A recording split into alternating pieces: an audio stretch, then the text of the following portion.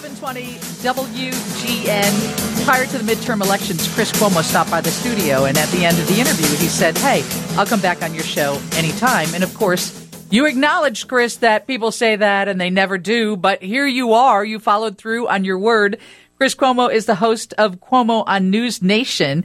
That is on every night after Leland Vittert, so at 7 o'clock, and then get a replay. Do I watch you again about 10? Somebody engages phone line. Does it replay at 10? Is that when I see you? Yes, ma'am. Hey, do you and Bill O'Reilly agree on anything? Yes, we agree that the other one is lacking. No, in truth, the curmudgeon thing is his bag, not mine. I have respect for him. Otherwise, I wouldn't have him on the show. It's just part of his demeanor, I think, is kind of being dismissive.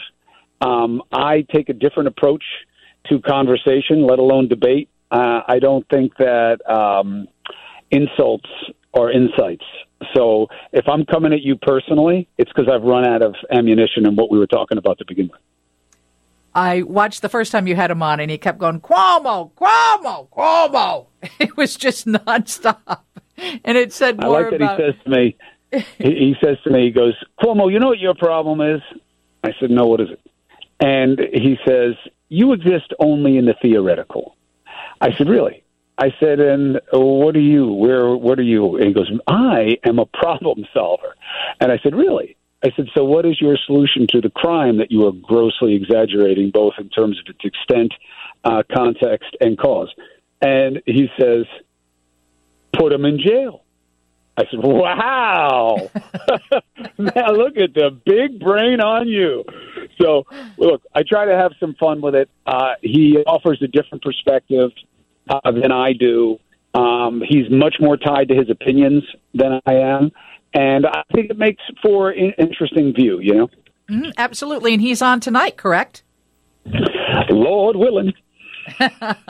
Chris Cuomo is on the Lisa Dent Show. He is the host of Cuomo on News Nation. Someone, as I told you last time, what an important part you played in my life, my mom's life, my kids' life during the pandemic when you were in the basement, teeth chattering and shattering. And someone said, please tell Chris that when he told us to get up every hour and just walk around for a few minutes and not let the virus keep us down, to elevate your chest as best as you can, that stayed with me. And when I got sick, I followed his advice. Lisa, please thank him for me. Can we talk about your long COVID for a second? You mentioned that the last time you were on the show. What's still hitting you hard? Long COVID is real, okay? So let's get that out of the way. Well, then why don't we hear about it more on the part of our government? And it's also ignorance. We don't know enough.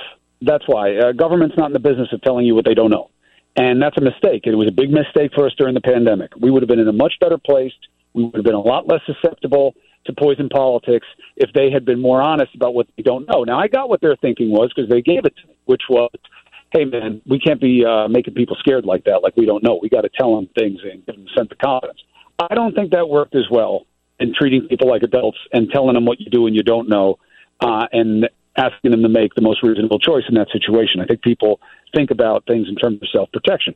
So long haul is real. It is part of what they call the sequelae, which is a fancy Latin word for just what comes after COVID. And there's a huge range of different types of effects that people are dealing with that affect, your brain, your body, your vascular system, your cardiovascular system, different kidney groups. For me, I still have brain fog. I still have a resting oxygenation rate in difference, which is okay. It just means that, like, when I'm at rest or, like, talking on the phone, I get a little bit shorter of breath. But my VO2 max, my ability to exercise, is there. I can still get my heart rate is high. My oxygen levels are good. I do believe I have some things that are related in terms of soft tissue, which a lot of doctors have seen also, but there's a lot of unknown. And, it gets to be a complicated analysis. Well, but you're also 52, but you're also an aging athlete. It could be a lot of other things. But long haul is real. I actually have a book in my lap right now called The Long Haul by a guy named Ryan Pryor. who's investigating what we know and what we don't know. So it's very real. We need to talk about it more. 1 in 3 people that had moderate to severe cases of COVID report this. And those are just the ones who take the time to realize it and report it, because it's very unsatisfying because nobody can really treat you. Chris Cuomo is the host of Cuomo on News Nation. Yeah, he's on News Nation. And I just got a text. They said, hey, Lisa, I highly respect Chris Cuomo and his work as well as the service his family has provided this country. I need to know what compelled him to have Rod Blagojevich on. I'll tell you, I did turn you on, Chris. I'm like, what the hell is Rod doing on there? I know people are going bad on him because he was in prison. Now, what do I think? I think that I'm very slow to judge. People make mistakes. People do bad things.